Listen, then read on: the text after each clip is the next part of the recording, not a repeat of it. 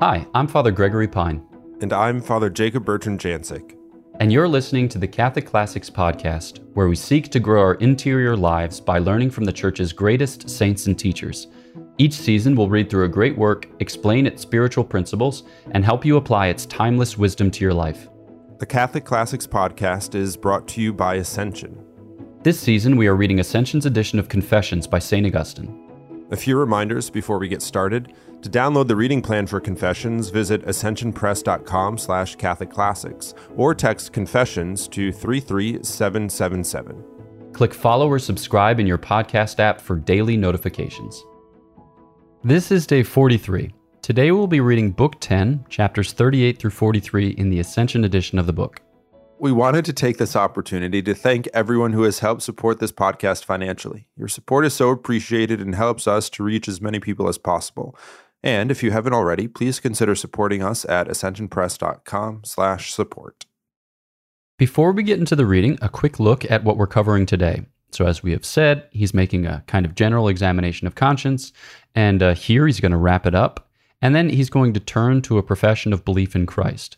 And you might think to yourself, aha, now for something new. But really, he's been discussing this with Christ the whole time. And so to sum up his confession, that is to say, his confession of sin, with a kind of profession of belief in Christ, which is to say, a confession of belief in Christ, makes eminent sense, because whenever we're seeking in our own heart of hearts to root out sin and vice, we're always doing so in the presence of the Lord and by his grace. So it's awesome. Let's get started. In the name of the Father, and of the Son, and of the Holy Spirit, amen. Breathe in me, O Holy Spirit, that my thoughts may all be holy. Act in me, O Holy Spirit, that my work too may be holy.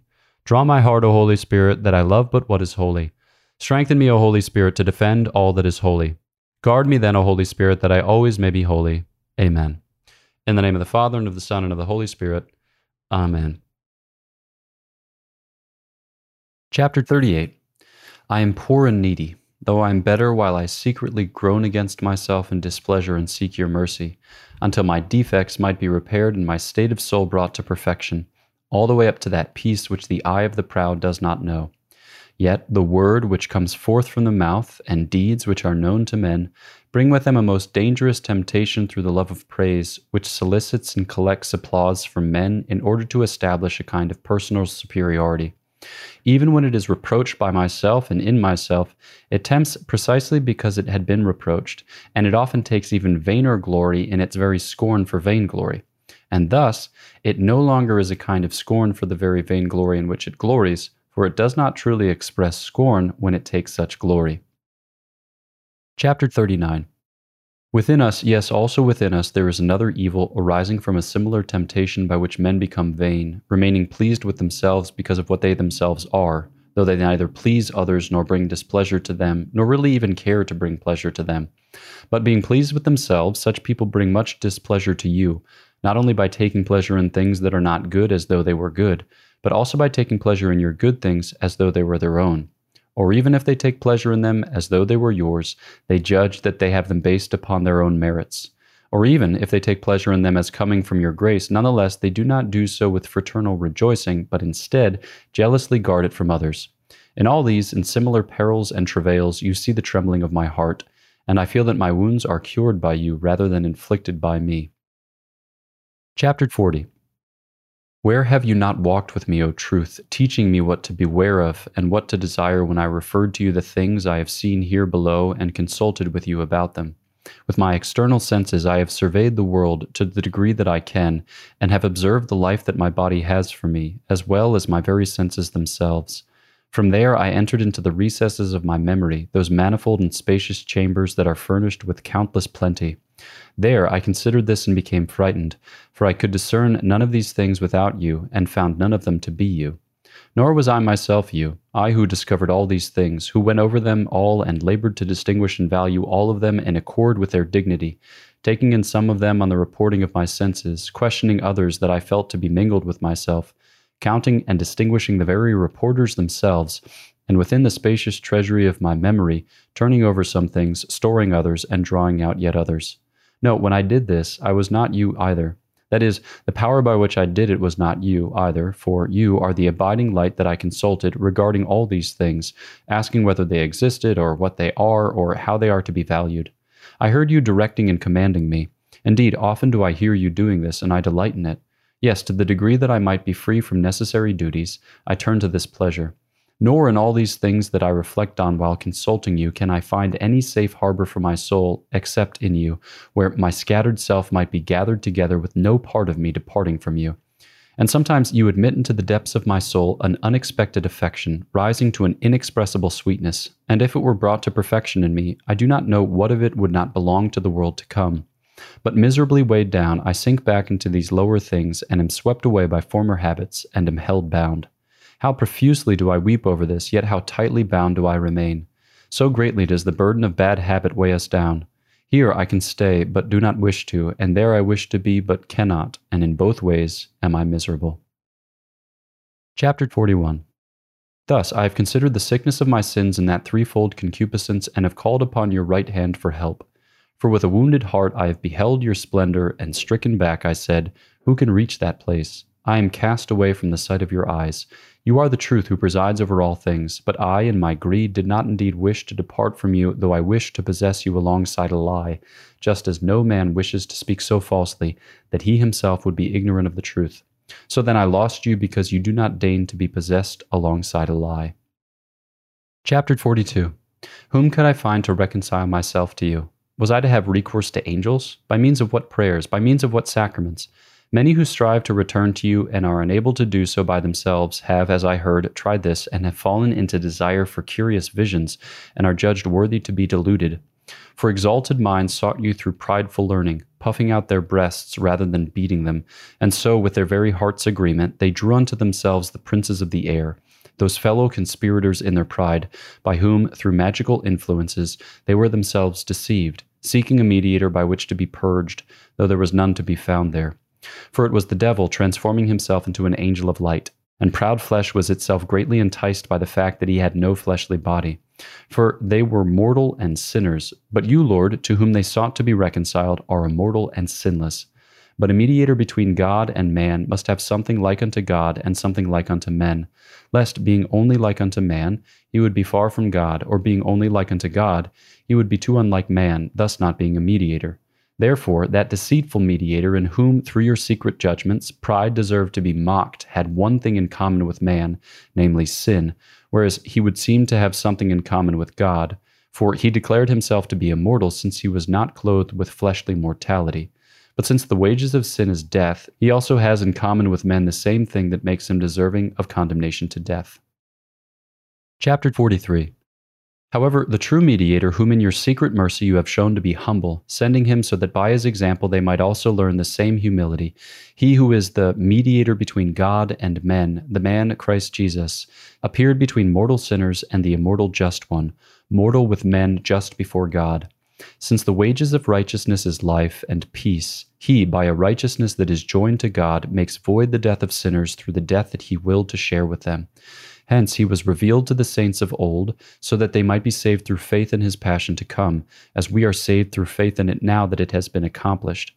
For as man he was mediator, but as word he was not in the middle between God and man, for he was thus equal to God, indeed God with God, together one God. How greatly have you loved us, O good Father, who did not spare your only Son, but rather delivered him up for us who are ungodly. O how you have loved us, for whom he that thought it no robbery to be counted equal to you was made subject even to the death of the cross, he alone free among the dead, having the power to lay down his life and the power to take it up again. For us he is both victor and victim before you, and therefore he is the victor because he is the victim.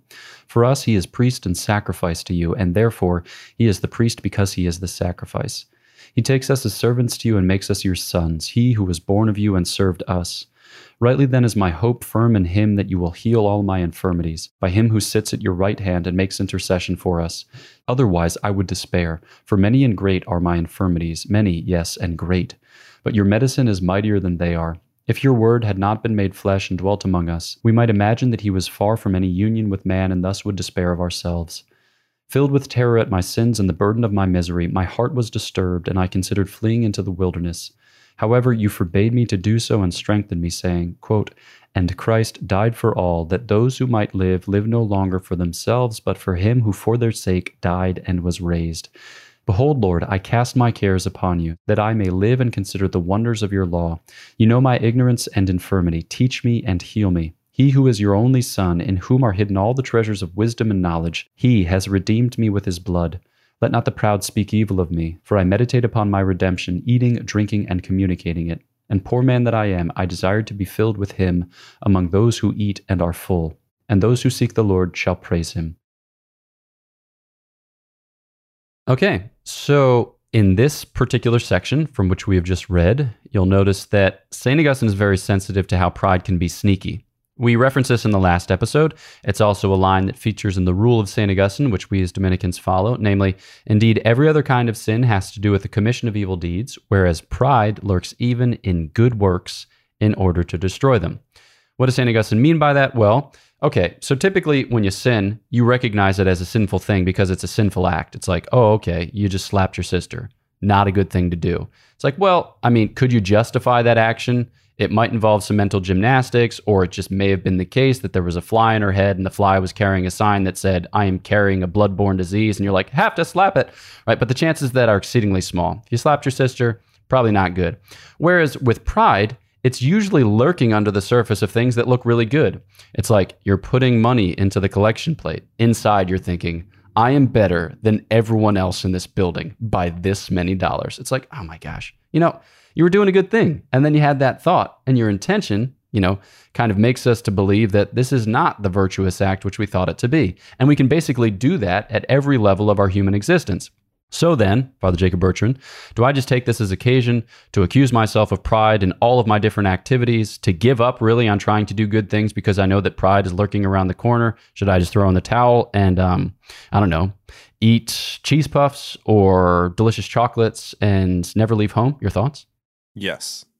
We've arrived. That's what St. Augustine has been getting at through the entirety of the Confessions, for us to throw in the towel. Yeah. Good job. All right. Well, that's it for season 2. Just kidding. Of course, kidding.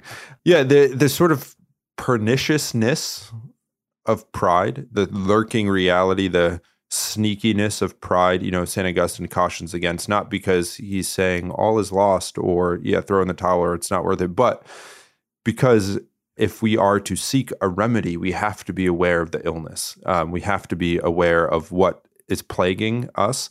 On a few episodes ago, I mentioned this sort of like in dealing with the temptations of the flesh for food, drink, and sex, there has to be a good deal of offense played too. We have to prepare for those moments of temptation.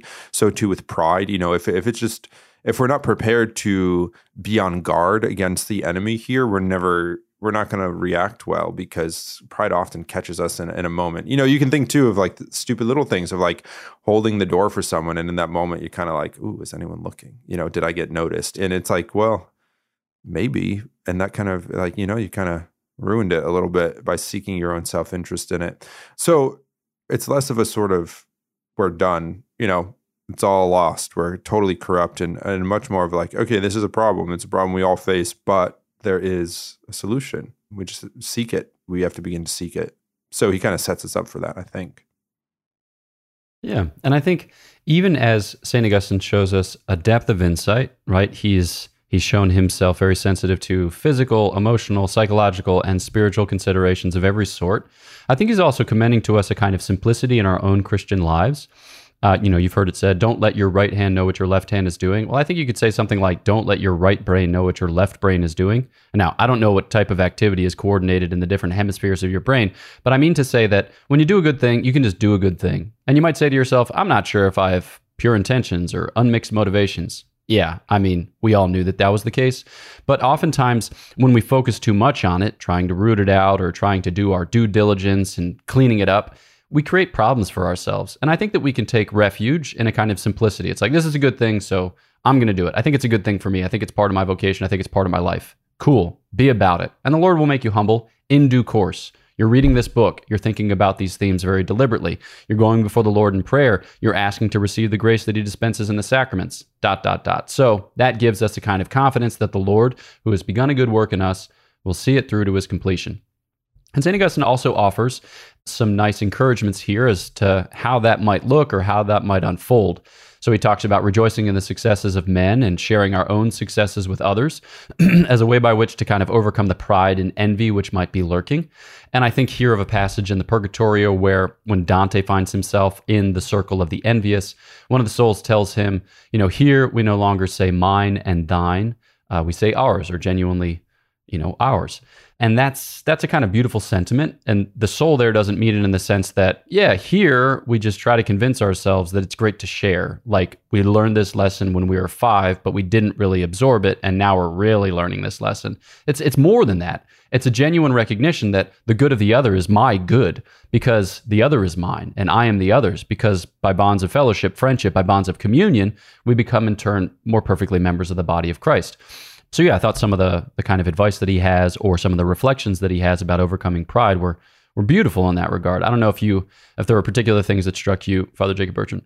Yeah, just in a sort of general way in reading it all or listening to it all, as you might have done, that we've talked about, and St. Augustine talks about how, in a sense, we could say the simplicity of pride, that it like sneaks in, it's lurking, it's there, it doesn't take much for pride to creep in. It's kind of just ready to go. So too, the simplicity of the remedy of Christ's offer of grace that abounds even more than the vice of pride. So being encouraged in that sort of way of thinking about Christ. And we have to remember that we're never posed or we're never given a temptation for which, or allowed a temptation for which we aren't given the grace and abundance to overcome. So it's a good reminder that, because sometimes it's just we get into the rhythm or the thought of like, I have to figure this out. And it's like, a bit, but like Christ is working. We have to rely on Christ. That stands out in that encouragement to me. Boom. All right. So as he progresses on in his examination, he does a kind of recap where he says, all right, we've been through the senses, we've been through the memory, we've been beyond. And here it sounds like he's making reference to a kind of conscience. He says to the Lord, I heard you commanding me, which is pretty cool. Because that'd be an early testimony to conscience as a distinct thing going on in the human mind and heart. And then he kind of sums up what he has been through in a battle between the elation of conversion, like, Lord, you called, you shouted, you broke through my deafness, and then the depression of bad habit, like, Lord, here I am meeting you in this new and very intimate and intense way, and yet I'm still dragging along this corpse weighed down by sin and vice, which just, can't prove itself wholly up to the task of being yours entirely. And so he's struggling with this, but then he finds in this threefold concupiscence that we made mention of in 1 John 2, a helpful way by which to explain. We've got the lust of the flesh, the lust of the eyes, and the pride of life. And on the basis of that, he's not too terribly scandalized by his own ongoing struggles. So thinking about the progressive nature of our own conversion, Father Jacob-Bertrand, any takeaways here from St. Augustine or advice for a 21st century audience? It's something about the humanity rings true here. It's not just a 4th century versus a 21st century. Like our humanity is common. It's a thing. And what stands out is that we can't approach our conversion and our fight against sin in a sort of strictly linear fashion, because we, over time we might see growth in things, but we're still going to struggle and there might be setbacks. And that doesn't mean that we're not, pursuing the Lord, as Father Gregory described earlier, by clinging to the sacraments, clinging to prayer, availing ourselves of his grace. St. Augustine testifies to this fact that, he still struggles. And we have to remember that there's no prerequisite of perfection before we're able to be loved by God. We don't have to be rid of all of our temptation and struggle before God loves us. And it's often through those crosses that we bear that we find our Lord. Those are often opportunities to be brought to him. So St. Augustine's mentioning and re-mentioning that, the struggle is still there and still real, even after his baptism, even after this outpouring of grace. There's a consolation in that it's like, even for this great saint. So. Yeah. And with the last pages of the chapter, he turns then to Christ. So who will be the mediator of this reconciliation, he asks. And he proclaims the Lord Jesus Christ, the incarnate Son of God. And he'll talk about how Christ is both like God and man, not like God as in he's basically like God. I mean, he is God, but like man in the sense that he genuinely takes our human nature and so builds a bridge between our condition of alienation and God himself. in whom we live and move and have our being. And I'll talk about how Satan fails as a candidate, because Satan pretends to be like God and pretends to be like man, but fails in both regards. And so here he gives this beautiful kind of commendation of the example of Christ as for our growth in humility, something to which all persons of all times have access, even before Christ's coming, because he's made known by the prophets and he's anticipated by the movement of salvation history. But obviously, he's made most manifest and communicable in his incarnate life, but remains available to us in the church and in the sacrament, so that in following him, in his descent, as it were, we might hold fast to him and then be drawn up with him in his ascent. So yeah, there's a beautiful kind of theology here of conformity to Christ, of sharing in his sacrifice, he who is the priest and the victim and the God to whom the sacrifice is offered, and who takes our human nature he takes our human state for whom the sacrifice itself is offered. So I think it's very beautiful that he ends this kind of general examination, this general confession, with a confession of faith, or a profession of faith in our Lord Jesus Christ as the deliverer, as the redeemer, as the one through whom, in whom, by whom we are saved. So Father Jacob-Bertrand, final thoughts on Christ as the capstone or crowning achievement of his confession. Yeah, I find some of the most annoying, I have so many pet peeves.